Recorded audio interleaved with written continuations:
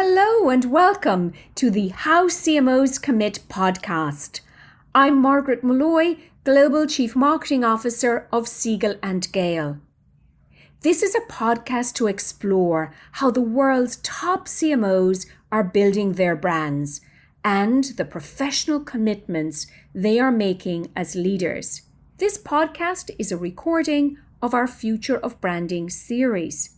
From the decisions facing CMOs to the commitments they are forging, the conversations are uniquely vulnerable and strategic. Please be sure to listen to the end when I provide my reflections. This is How CMOs Commit.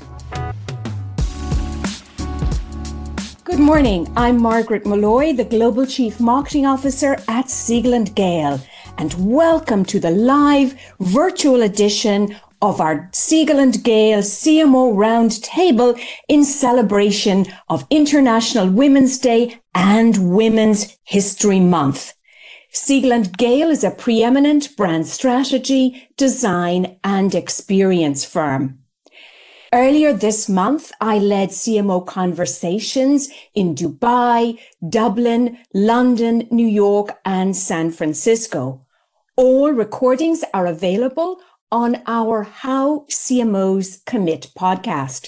I encourage you to follow that podcast now to be notified when we drop every episode.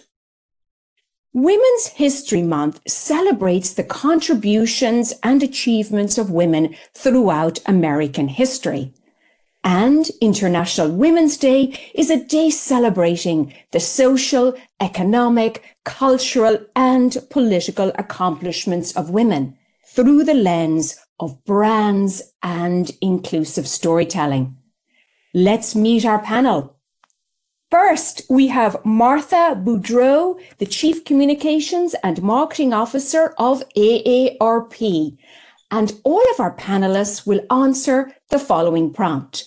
Please tell us your hometown and in one phrase or one word, equity is essential to our business goals because. Good morning, Martha. Okay, I'm delighted to go first. Thank you. My hometown is the fabulous Detroit, Michigan. And embracing equity is important to our business because our business is social mission, and gender equity is essential to our social mission focus. Next, let us welcome Michelle Byron, SVP Partnership Marketing at NASCAR. Thanks for having me. I am from the thriving metropolis of Williamstown, West Virginia. And I would complete the phrase by saying that equity drives positive business results. That's why we need it. Enshalla Anderson is the Director of and Global Head of Brand and Creative at Google Cloud. Hello, good morning, good afternoon. So excited to be here. I'm originally from Queens, New York, and it is the borough that has so many languages spoken. And embracing equity is meaningful from a business perspective. I agree. It's about driving business results. It's also about retaining and attracting the talent that reflects the customers and the communities that you serve. And so it's really critical to make sure that we have that parallelism in how we go to market. Next, Dana Siegel is the Vice President of Brand and Product Marketing at Girl Scouts of the USA. Thank you, Margaret. Thanks for having me. I am originally from Long Island and unfortunately no relation to Alan Siegel. But equity is so important for our business because today's girls are tomorrow's leaders and they are not waiting until tomorrow to lead. Ana Villegas is the CMO of Affinipay. Ana. Hi, everyone. So honored to be here. I'm originally from Lima, Peru, and embracing equity is critical for our business because it drives employee satisfaction and retention, and our employees and our people are the best asset for us. Jennifer Durgin is the North American Lubricants Marketing Director at ExxonMobil. Hello, I am from Fairfax, Virginia, and embracing equity is relevant to our business because it's relevant to our customers. Thank you, Jennifer. Next up is Maurice Jones, the recent former CEO at OneTen. Maurice. Good morning. My hometown is Norfolk, Virginia, and embracing equity is relevant to every business that I've been a part of because it is a key strategy for hiring, retaining, and promoting great talent. And you can't be great without great talent. Devika Mathrani is the Chief Marketing and Communications Officer at NewYork-Presbyterian. Good afternoon, Margaret. So I am from the great city of New York and actually born at the hospital where I am currently working, which is very exciting. Embracing equity is incredibly important to us, similar to Enshalla and Maurice's responses, because it allows us to build diverse teams, which when you think about patient care and the communities that we serve, being a reflection of those communities is incredibly important. Simon Geraghty is the VP of Portfolio Strategy at Unilever. Hey everyone, lovely to be here. My hometown is a small Irish Midlands town called Athlone, though I spent most of my career on the US West Coast. And the word I chose was existential. Essentially, it's existential for our business and our brands. And finally, patiently waiting is our friend Julie Haddon, the CMO of the National Women's Soccer League. Hi, everybody. I'm the CMO, as Margaret mentioned, of the NWSL, which is the National Women's Soccer League.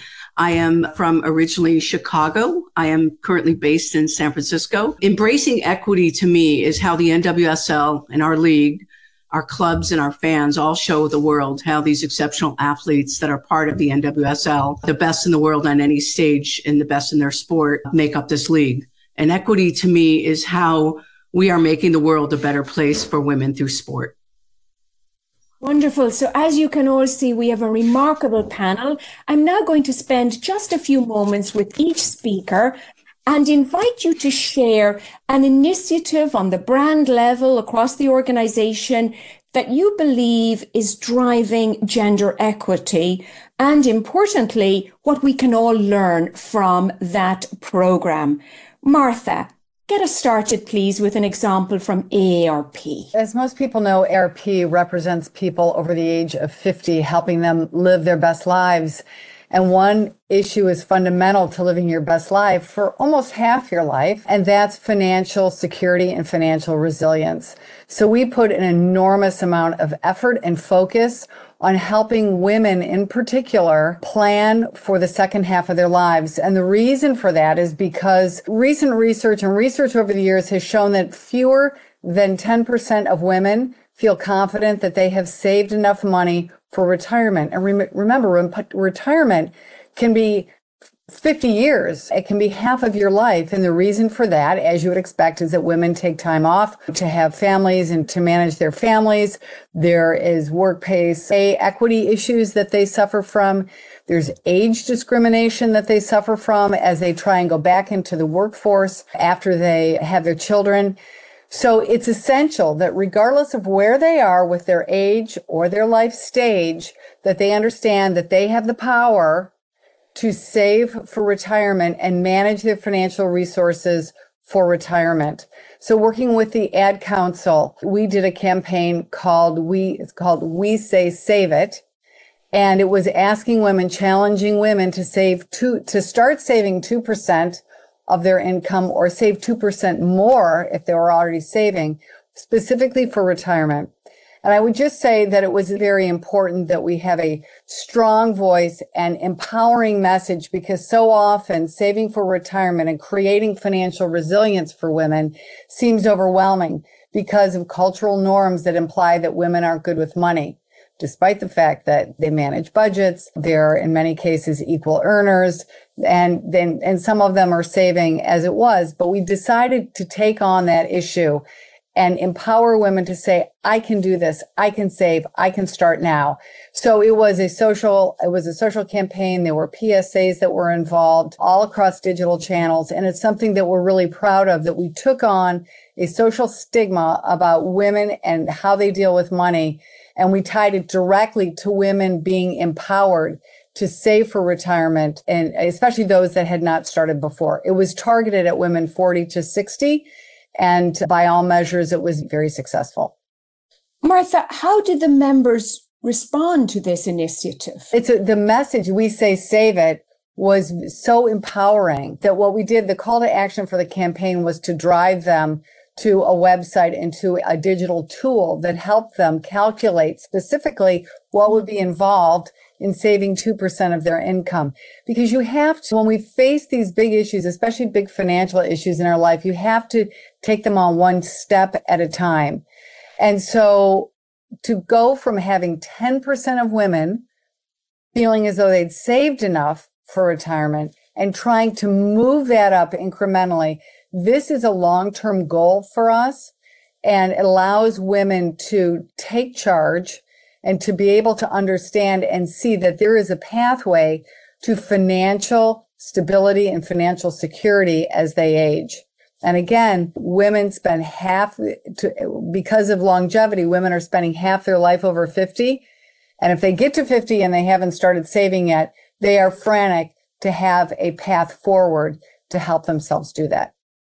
Any surprise challenges or lessons from the initiative? It sounds like an extraordinarily pragmatic program, well executed. Yes. You know what the challenges are? The challenges are financial.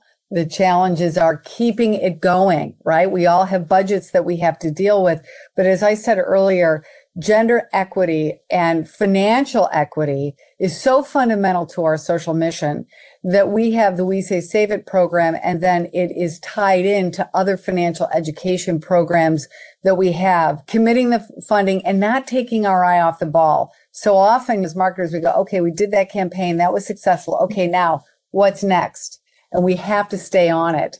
And so there's an amount of discipline that we have to put behind the campaigns and linking them all together, which I think ultimately will continue to drive success. It's an excellent point about the need for consistency and continuity of a program that is working. Thank you for that, Martha. So, Michelle, let's go for an example at NASCAR, please. Yes, we're very proud of the fact that our playing field, so to speak, is gender equal. We do not have a separate series or a separate league set aside for female competitors versus male. That said, we also know we need to put a lot of effort and a lot of resources behind cultivating and helping the next generation of female drivers in our sport. We also know our fandom is as close to gender neutral as you can get in terms of the demographic of our fans. So when I said at the beginning of the call that it's good for business, there's a lot of reasons that it's good for business. We know women-led C-suites produce more positive business results. And then we know on the fan side, which is the other side of our sport, we have to cater to our fans, and we know that they're gender neutral. So female drivers are very important. So for this answer, I'm focusing on just one of the areas, which is the competition side and the competitor side. We have something that's well over a decade long in the making called our Drive for Diversity program. And this year, our 23 class, I believe, is 50-50 women versus men, all from diverse and ethnic backgrounds. So we have, it's NASCAR, so it's very sponsorship driven and sponsorship led. And that is core to who we are as a brand and who we are as a sport. So our sponsors are the lifeblood of the sport, and our fans recognize that. And so anytime we can set up a platform where brands and sponsors could get involved, we have overwhelming success than if we just tried to do it on our own. So one of the marketing programs that we have is sponsored by Anheuser-Busch. They announced it last year. It's called the Accelerate Her program, where they put up $10 million over the course of 3 years to do nothing but cultivate female drivers in our sport, which is amazing. And we have other sponsors. Ally, Andrea Bremer, the CMO of Ally, made a very strong stance saying for every dollar that Ally puts towards male sports, they will do the same and match for female sports. ExxonMobil, one of my panelist teammates here, they've stepped up in a big way to really promote and help support females and women in motorsports at all levels, business all the way through to competition. So those are just a few shining examples. And what we've seen is the business community, which for us is our sponsors, rallying behind it really yields some great results. And Michelle, any challenge you would highlight in this program, be it from the fans or their sponsors? Yeah, I think really it's just there are so many different parts and pieces to having a driver get to the point where they're on the track racing, to where our fans can actually see them. So it's really making sure that NASCAR, as well as all of our sponsors who want to step up and do something, understand that we have to hit the marks across the board. That's media training and understanding social media, especially in the NASCAR world. Engaging with fans is really their first point of entry. And what we're finding, though, is that a lot of our female drivers, one that's in our national series, Haley Deegan, that came up through our Drive for Diversity program, is really one of the top social media engagement competitors that we have in the sport. So even though she's not racing at our top series, which is Cup Series, she's right there with all those guys from and engaging with fans. And what we're seeing is the fans really want her to do well. They want to see her shine. They want to see her win. And that's really encouraging. But I do think going back to the challenges, which really truly are opportunities to make sure we're honing in on each and every piece of the behind the scenes as well as the on the track training to get them ready to succeed. Thank you, Michelle. Enshalla, now tell us about Google. Share an example, if you will. Yeah. So I'm going to touch on this in two ways. The first part is about our brand expression and a program that we've done in concert with a lot of industry agencies to ensure that there's appropriate representation as we think about marketing. The program is called All In. And if you go to allinwithgoogle.com, you can take a look at it. The intention is to lift marketing as an industry, not just to benefit Google, but it enabled us to take a look at how we are depicting different groups, underrepresented groups. So as an example, as we show people of color, are we showing a diversity of hues? Is it lighter tones? Is it darker tones? If we're showing women, is it only young women? Are we showing women of all ages? Because we know we come in all ages and size. Are we being diverse as we think of physiotypes and so forth? So All In was something that is a toolkit that was designed, and we partnered with the Gina Davis Institute on Gender, the Hispanic Federation, just a range of different associations, the 4 A's, really to make sure as we think about creating a table and having a brand expression that's really representative of the customers and communities that we serve, that we were actually hitting the mark. And I will just share a quick anecdote because these things really matter. When people see themselves in a product, they're much more inclined to feel like this is for me, it considers me, it's representative of me. And so the importance of kind of really bringing that perspective to the fore is really critical. I'll also share that it's important not just in terms of marketing, but it's also important from a product development perspective.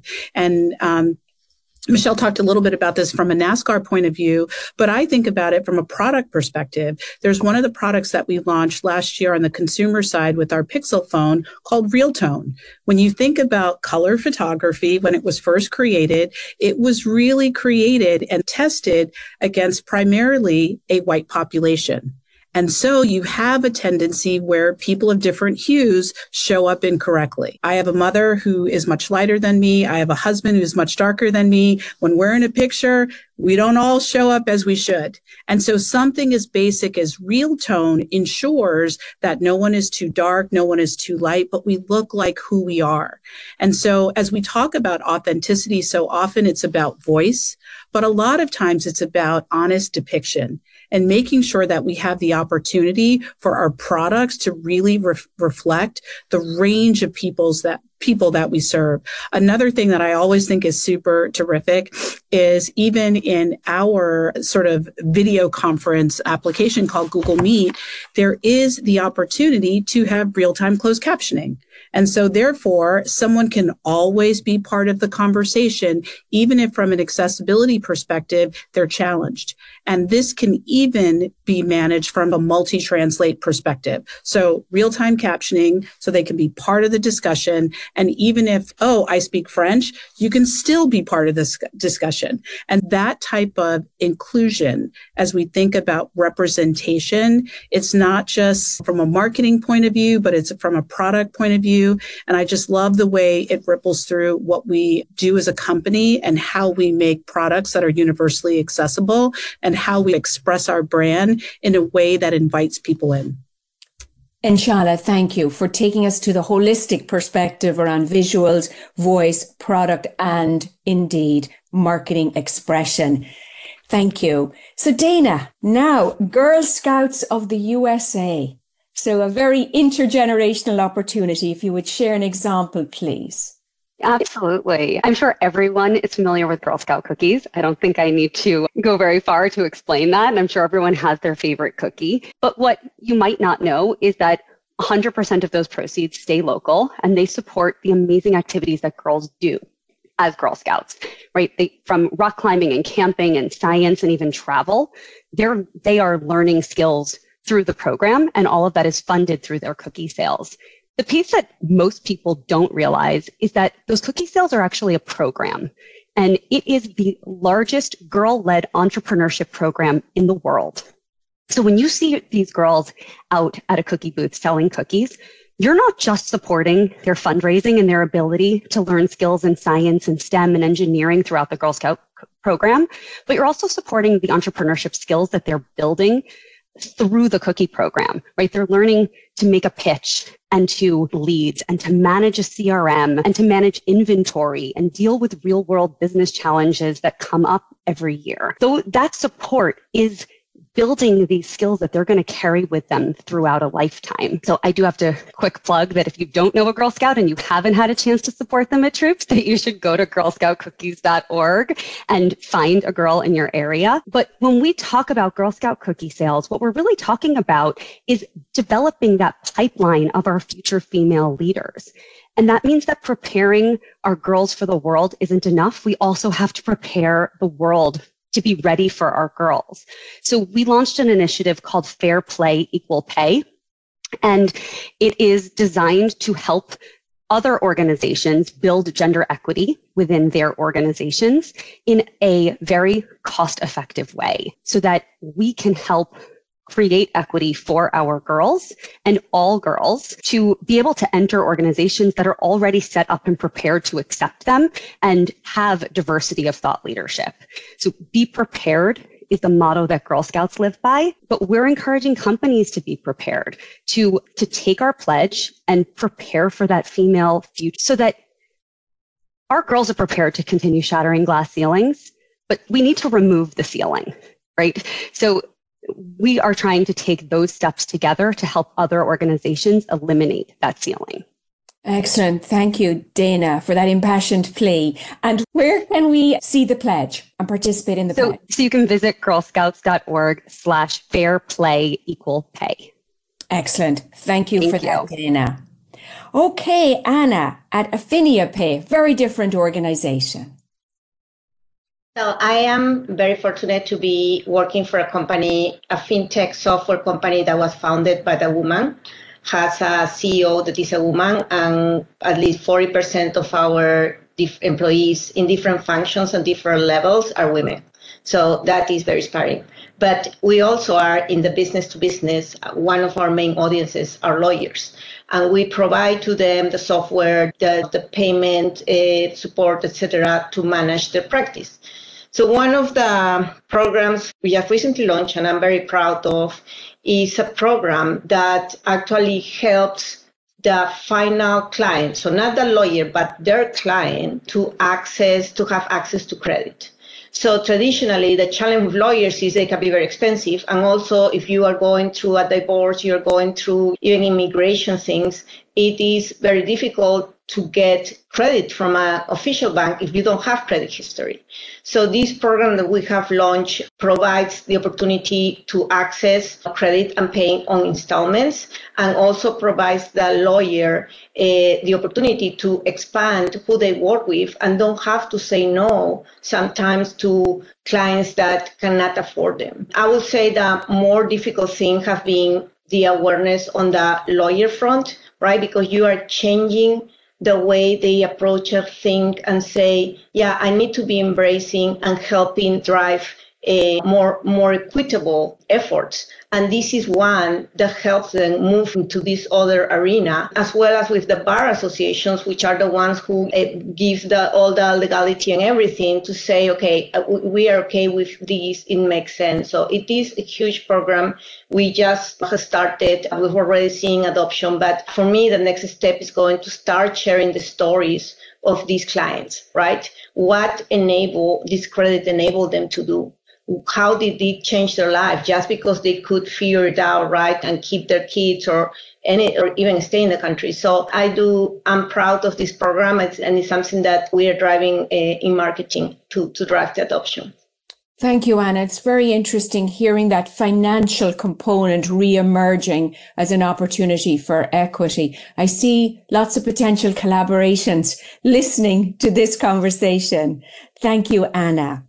Now let's go to a very different industry again, ExxonMobil. Jennifer, an example, please. Yes, first of all, I love being in a position that works with the strongest consumer brands in our company. Globally, the mobile brands are about a $15 billion brand. And Mobil 1 is the leading synthetic motor oil in the United States. And we built this business really with men in mind. We have this foundation that is about talking to men because it's the men who change their own oil, and it's the men who are the ones that maybe take the car to get an oil change. And we are very successful building our business with this platform. And we have great relationships with our sponsors. Thank you, Michelle, with NASCAR and Red Bull Racing. Even with all of the success that we've had, we asked ourselves if we needed to change. Why change if you're doing so well with this platform? And it's really because competition catches up quickly and technology can be closely duplicated. And the way that we're talking about our products was exactly how all of our competition was talking about oil. And it was leaving out a ton of people from the conversation. Primarily are women. And if we look at the segments of our customers, we have a segment called hobbyist, and we have 16.9 million of them in that segment. By the way, 50% of them are women. And we have another segment that are strivers, 20 million of them, and 22% of them are also women. But our conversation for the last 50 years has been primarily targeted towards men. So it seemed like a big opportunity for us. So our new platform really showcases our technical leadership, but it does it on an emotional stage. It looks at our cultural relevance and identifies Mobil 1 as more of a lifestyle brand, which sparks a new conversation, and we call it For the Love of Driving. And some stats to support why we landed here: 81% of people say that they like driving, and 58% of Americans say that some of their best life moments happened in the car.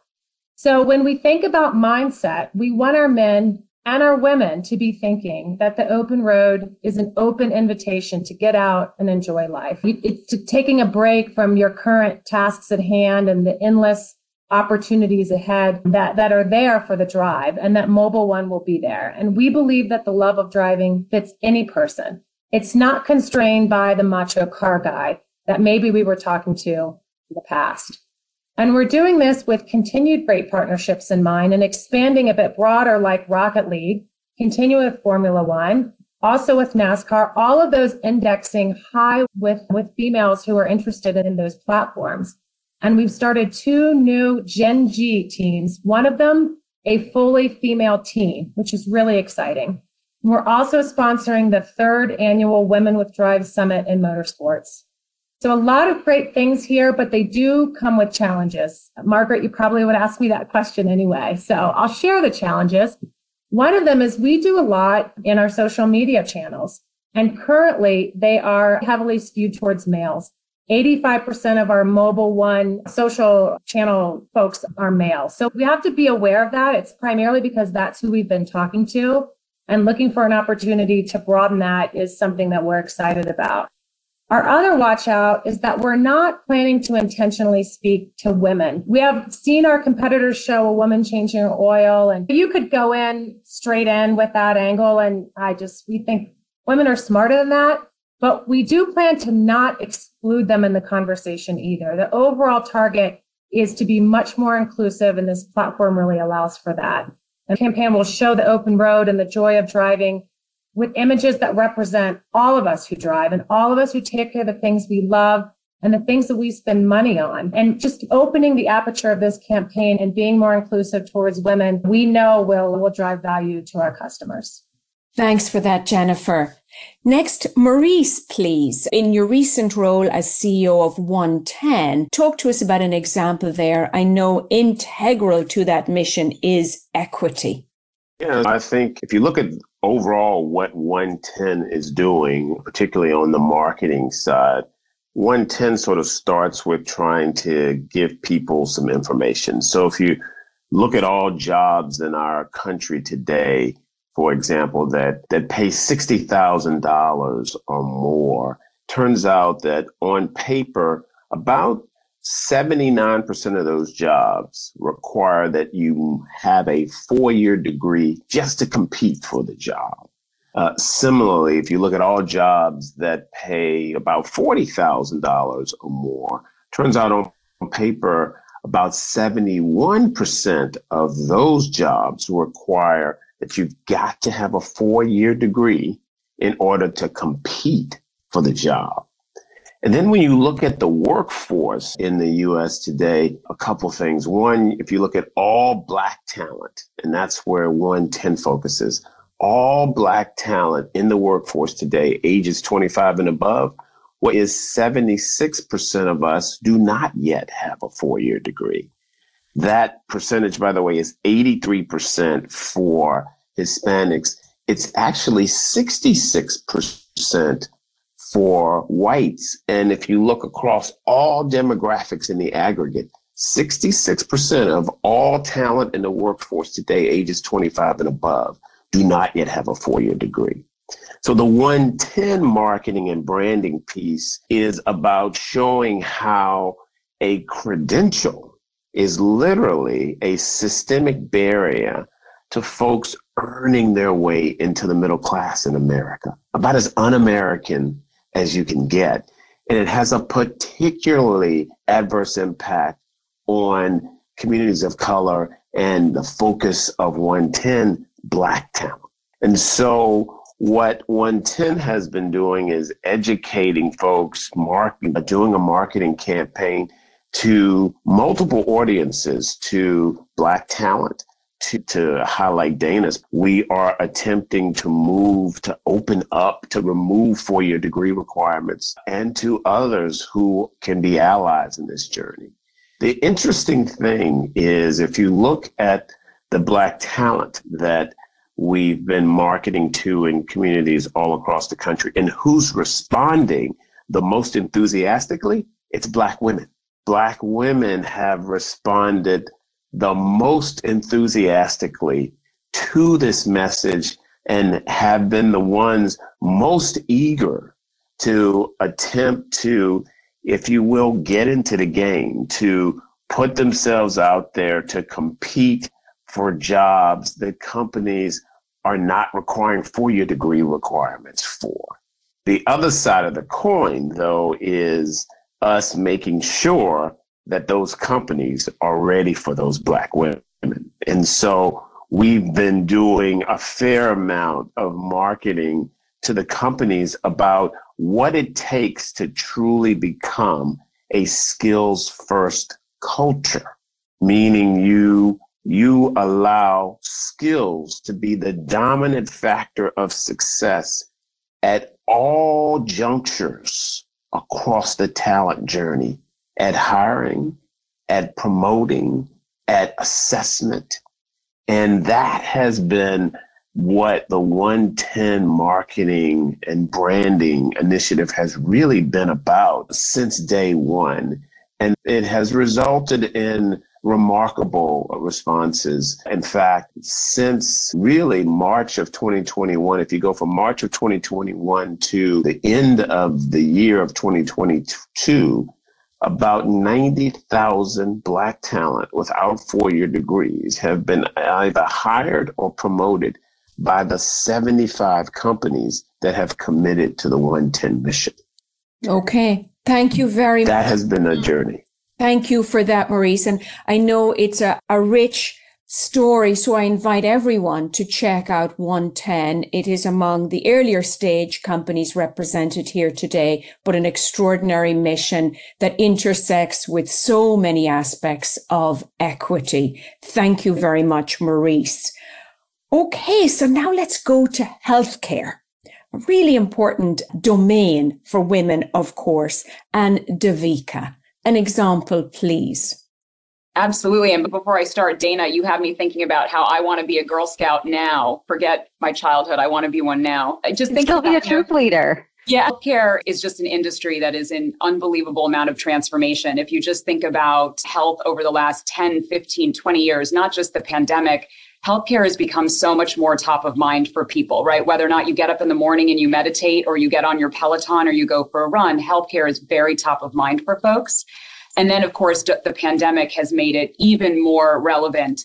But one thing about healthcare marketing is that it hadn't changed a lot over the years. You were used to seeing a lot of white coats and operating rooms, and honestly, spaces and places and imagery that felt somewhat intimidating and were very much about the healthcare providers and the excellence that's happening in the hallways of a hospital or in a doctor's office, and weren't necessarily bringing the consumer and the end user into the story.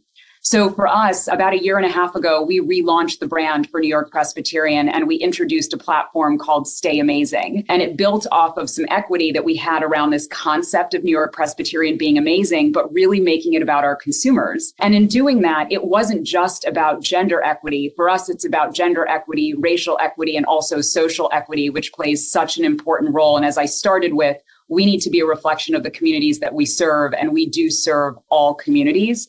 But what we did find is that in doing all the research, the chief medical officers of most households is the quote unquote sort of the mom of the household. And they are that sandwich generation where they're thinking about their children's health because their kids call them for absolutely everything, even if they're college age. They are thinking about their own health as they're at that time in their life where their knees are becoming a little bit more achy when they come back from the gym. And they're also thinking about their parents' health. And so our brand was all about reshaping to bring consumers in, to bring that target audience in and reflect them in our advertising, in our marketing, in the partnerships that we do, in our social executions. And it really is supporting that brand promise of as your world grows, a whole world of wellness grows around you. And trying to remove that stigma that healthcare is the topic you never want to talk about, that you never want to go into a hospital because you want to be preventative and you want to get ahead of your health issues before they become one. So that's a body of work that I feel incredibly proud of. And I do think it's changing the conversation in healthcare and is also changing the stigma around what has historically, I think, been a lot of healthcare advertising and marketing that you've seen in the marketplace. And thank you very much for that. And the emphasis on proactivity in terms, wonderful. Thank you very much. Okay, Simon, Unilever, one of the, I would say, OGs of equity work. I know you have many examples to draw on. Which one would you like to share this morning? I want to start with just why I chose the word existential earlier. So I oversee marketing capability across our prestige division. So we have 9 premium beauty brands. So Dermalogica, Tatcha, Paula's Choice, Hourglass Cosmetics. And so for us, the vast majority of our consumers identify as female. 6 of our 9 brands were founded by females, and 80% of our workforce are female. So it is essentially at the heartbeat of everything we do. And I think just zooming in on one brand as an example, Dermalogica. So Dermalogica, Jane Werman, the founder, she initially built the brand by really focusing on a female-dominant career path that was an underserved community. So at the time, there was no professional training or education for skin therapists in the US. And she actually started with education first and built the International Dermal Institute. And so what she was providing was career paths and training for women that would end up getting jobs, but also creating a lot of small businesses across the country. And so it was education first. The products came really as a part of giving them sort of a tools kit, essentially, to provide those treatments later. And today, the brand continues to do that. So what today is they continue to educate thousands of skin therapists on an annual basis and bring new people in, but they also provide pathways for those who wouldn't otherwise be able to get in. So they provide scholarships in the US, Vietnam, many countries across the globe to continue giving a way to have an income. And her philosophy is very much, if you have a job or a skill that your hands can give, you'll always have a path to earning income. And it's, again, becomes more and more important as you go global. And the interesting learning from that is that this commitment and sort of the authenticity of what they've built with Dermalogica not only has created a lot of value in a lot of companies and things like that, but it's also created tremendous advocacy and loyalty to the brand. You've got generations now of like a couple of generations of skin therapists who use the product every day and recommend it every day.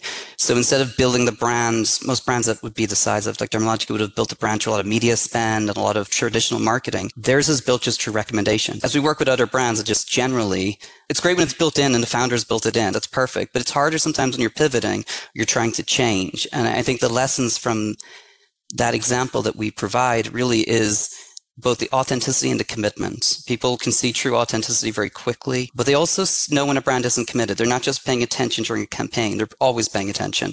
And so these are the two things we try to bring as we move forward with all our brands. Thanks, Simon, for the reminder that our consumers are smart and they see what we are doing. Okay, our final example opportunity goes to Julie with the National Women's Soccer League. I'll stay committed to brands that our consumers are smart. +1 to Dana, who my 11-year-old daughter salutes you for the entrepreneurial skills that have now impacted the Haddon house, where she is the future CEO of tomorrow because of the Girl Scouts. So thank you for that. I think when you talk about important campaigns and how we show up, I would say this is such an exciting year for the NWSL and for the women in the World Cup, which is this summer in Australia and in New Zealand. For those of you who don't know, the World Cup happens every 4 years, and it is the best in the world that gather and compete on the global stage. So what I think is exciting and what we get to do in our very young sports league is that we can build new things. We're not tethered in tradition of traditional sports or older sports that have been around for years. We can build the future. One of my favorite sayings is, do not go where the path may lead, create your own path and leave a trail. So we can act in a much more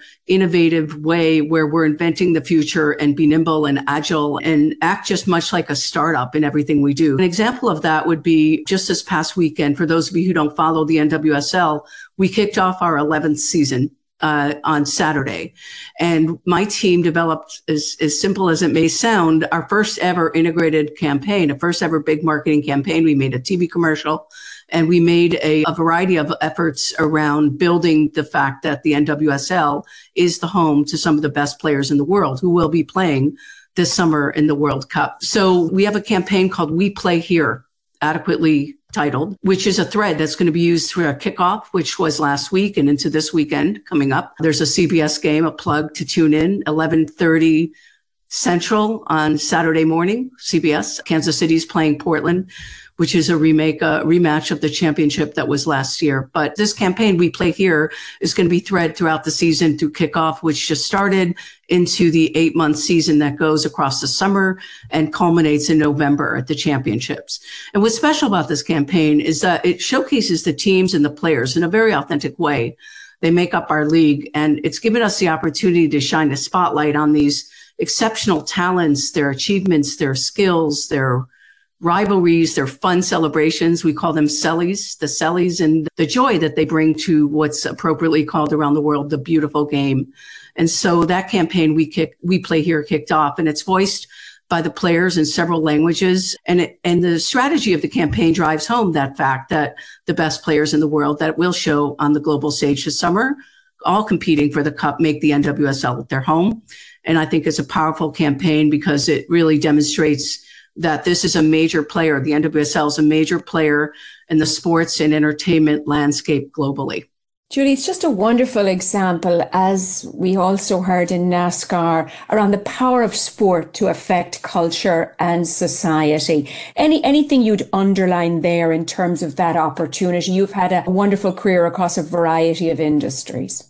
Yeah, I've been lucky enough to be very early in helping the Twitter team and build that out early. And I would say going back to 2008 or SoFi in 2012, eBay in 2003, DreamWorks, where I was in the marketing department on big feature films like Shrek in 98 to 2002. I think part of what I've been lucky enough to be is seeing a lot of transformation in the early days and what is called that veritable hockey stick moment. And I think we're there at the NWSL and women's sports in general, and these powerful influencers who have a voice, who stood up for pay equality and stand on the right side of history around equality and rights for all players and people. And equity is really important in everything we do. And I look around and I think about the growth that we're at right now with our sport. We've had record-setting ticketing and attendance. Just this past week, we had an increase in 48% of opening weekend, the biggest weekends we've ever seen for our sport in kickoff. San Diego hit a record. The Angel City franchise or Angel City team in LA broke also their record or matched their opening day record. Washington, D.C., the Spirit also did that. So what we're seeing is record-breaking attendance. We're seeing audiences. We're seeing ratings up. We're seeing expansion interest. We've had over 30 markets that were interested in expansion franchise or growing the NWSL in their city. Sponsorship remains up and more talent have joined the league. We've over doubled hired our group. And we've had an exciting flourish of new owners that have come in. We've had people from NFL ownership and NHL ownership, financial services, tech, and even more and more people are going to be coming in. So we're pretty excited about that growth. Thank you. And thank you to everyone. There's a palpable excitement and optimism I'm picking up for the conversation, which is indeed very inspiring. I'm going to pick up for our final question on something Simon touched on, this notion around commitments. In my observation in this career I've had, in the work I've done, largely organizations and their impact is a product of the commitments they're making. And with that as a thesis, I'd like to invite each of you to share what is your organization's commitment to embracing equity? And as important, how will you measure success? So very briefly, commitment and metrics. And we'll start at the top of the order with Martha at AARP, please. Thanks, Margaret. So commitment starts from our standpoint, I'm sure like everyone, commitment starts both early in life, like with the Girl Scouts. Dana, everybody knows the role that the Girl Scouts plays, and don't do it for them. Teach them how to do it for themselves. And so that's what we're doing in terms of our commitment to education and empowering women to make good, solid financial decisions. But there's another part of our commitment as well, which speaks to our advocacy work, both at the federal and the state level, because we have to fight for pay equity issues. We have to fight against discrimination that allows pay inequity to go on in the workforce. And so there's multiple layers of our commitment at AARP, like I know many brands here. But ultimately, for women, when they look at the fact that they have the ability to work for their own financial security, sometimes they just need a little bit of the tools to help them start doing that, especially women who are at middle and lower income levels. So between our advocacy, our education, and our empowerment work, we are in this for the long haul. This is foundational to our social mission. And you can expect to see more from AARP in this area of gender equity, financial education, and really helping women and men, but women live their best, most secure lives over the age of 50. Next, Michelle, please. Yes, very similar to what Martha indicated, and I'm sure others will. There's many layers. And for my world and the world of sports, and specifically being a sports league, we have to lead by example, meaning that our own offices and our four walls represent what we want the entire sport and the ecosystem of the sport to represent. We've enlisted a number of reputable third-party experts to really not just help us get to where we're wanting and striving to get, but also really taking a cold, hard look at where are we now? What is that benchmark? And that's, again, within our own business unit as well as across the ecosystem. So the competitor landscape, the teams and their businesses that they have, as well as our tracks and our venues and our facilities. So really enlisting and putting resources behind these third parties to benchmark where we are now, to help us determine the best way to prioritize getting to the end result, and really measuring and taking realistic looks along the way to make sure that the improvements that we're wanting to make are being made and being made quickly enough. Never quick enough, but as quick as we can possibly do it. That's for sure. Enshalla. So really quickly, I just want to first share a personal story about me and underscore why access is so important for economic empowerment. I grew up in Queens, working class family, immigrants to this country, and I had the benefit of receiving a scholarship to go to Choate Rosemary Hall, boarding school in Connecticut, and it transformed my life.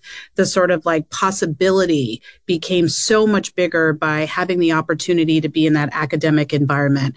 And then I fast forward and I'm here at Google. And one of the things, and Maurice talked about this, is that education affords opportunity, but education does not have to be the traditional format. Google has an amazing program called Grow with Google. And one of the things I find super exciting is through this certification program, there's the opportunity, the possibility for lives to be transformed, for women to take on roles in tech that they had not considered, that they did not have previous experience for. And what you find is that these certification programs, I'm actually doing one now to become a digital leader, enable people to pursue jobs that they might not have been eligible before, that 75% of program graduates report an improvement in their career trajectory. They're able to connect with top employers. Median salaries start at $66K. When you think about the world of tech and what it can make possible, to me, it's so critical that there are more windows open, more seats made, more doors open, so that more of us can participate in one of the growing sectors of the economy. And these certifications are an easy way to come into this world, even if a traditional education with 4-year degree and the money required for a 4-year degree are not a possibility for you. So I think for me, the commitment to economic empowerment is such a critical one that I feel personally, but I'm also super excited to see all these different types of people, groups that traditionally have been at the outskirts actually be brought into the center and become part of the tech world. Dana. That possibility that Enshalla is talking about is really the foundation of everything we do at Girl Scouts. And we are committed to not waiting until our girls are adults before we scream their accomplishments from the rooftops. It's really easy for us to really just only focus on the girl market and not talk to everyone else. And that is what we have to do so much more of through our Gold Award, which is the highest badge you can earn in Girl Scouting.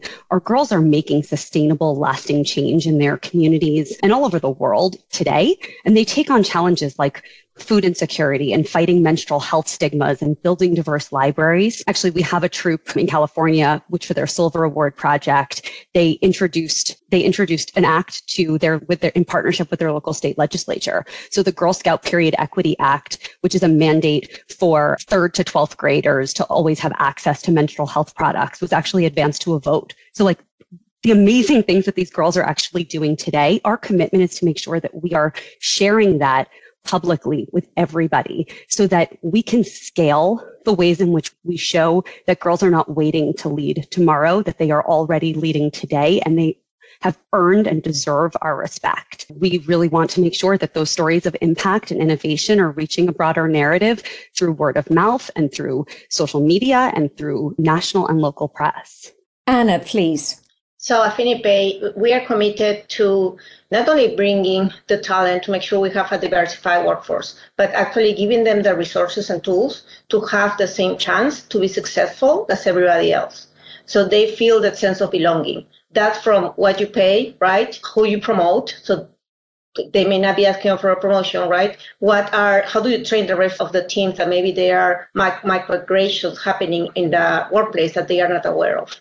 I think that's very important. And I will say, I do have a personal commitment. Being a woman of color and an immigrant, it was not easy to get where I am. Even though they are there, they still don't feel they belong. Jennifer.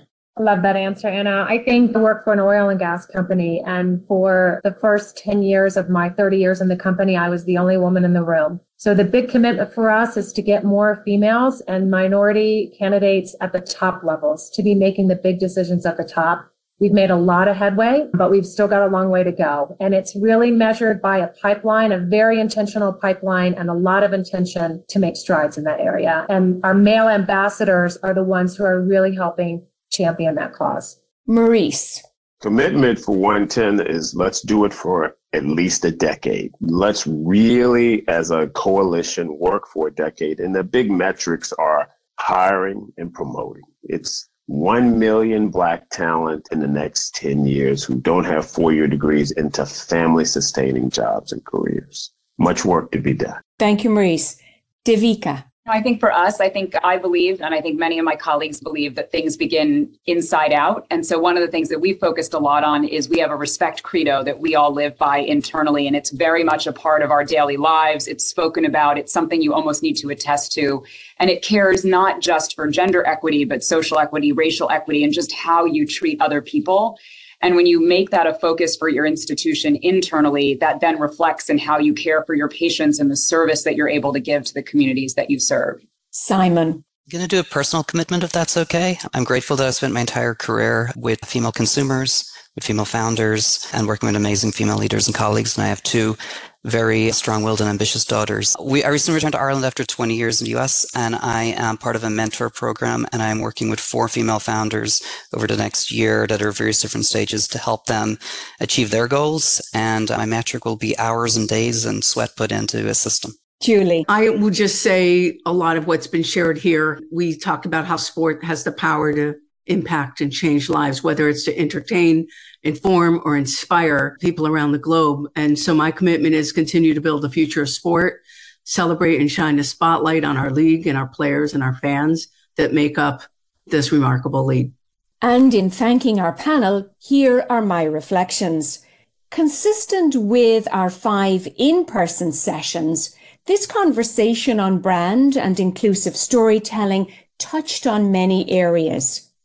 From community representation to cross-brand collaboration, from intersectional awareness to intergenerational support, from optimism to the reality of what remains to be done to achieve greater gender equity in marketing and in the workplace.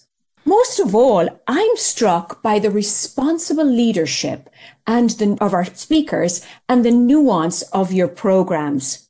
Across entertainment, technology, NGOs, and B2B, the various programs are navigating an array of stakeholder priorities to achieve commercial and equity goals. When it comes to the opportunity for inclusive storytelling, the American poet Maya Angelou captures it well. There is no greater agony than bearing an untold story inside you. When brand leaders commit to inclusive stories, with all their imperfections, characters, stumbles, and plot twists, they create equity, meaning, empathy, and belonging across stakeholder groups. From listening to you, our speakers, it is clear that storytelling is more than a body of knowledge. It is a way of thinking. Inclusive storytelling is a methodology to unlock real equity. Thank you. Thank you once again, our panel, for sharing your stories and touching ever so briefly and succinctly on the stories of the brands that you help lead. We very much look forward to tracking your progress. And my commitment and Siegel+Gale's commitment is to continue to convene these conversations. Thank you for joining How CMOs Commit. You've heard the strategic insights and professional commitments of top brand builders from around the world. I hope you also enjoyed my reflections on how this conversation is relevant to all marketers. Subscribe to our podcast on Apple Podcast or your favorite podcast app. And please rate, review, and share this podcast. Until next time, this is how CMOs commit.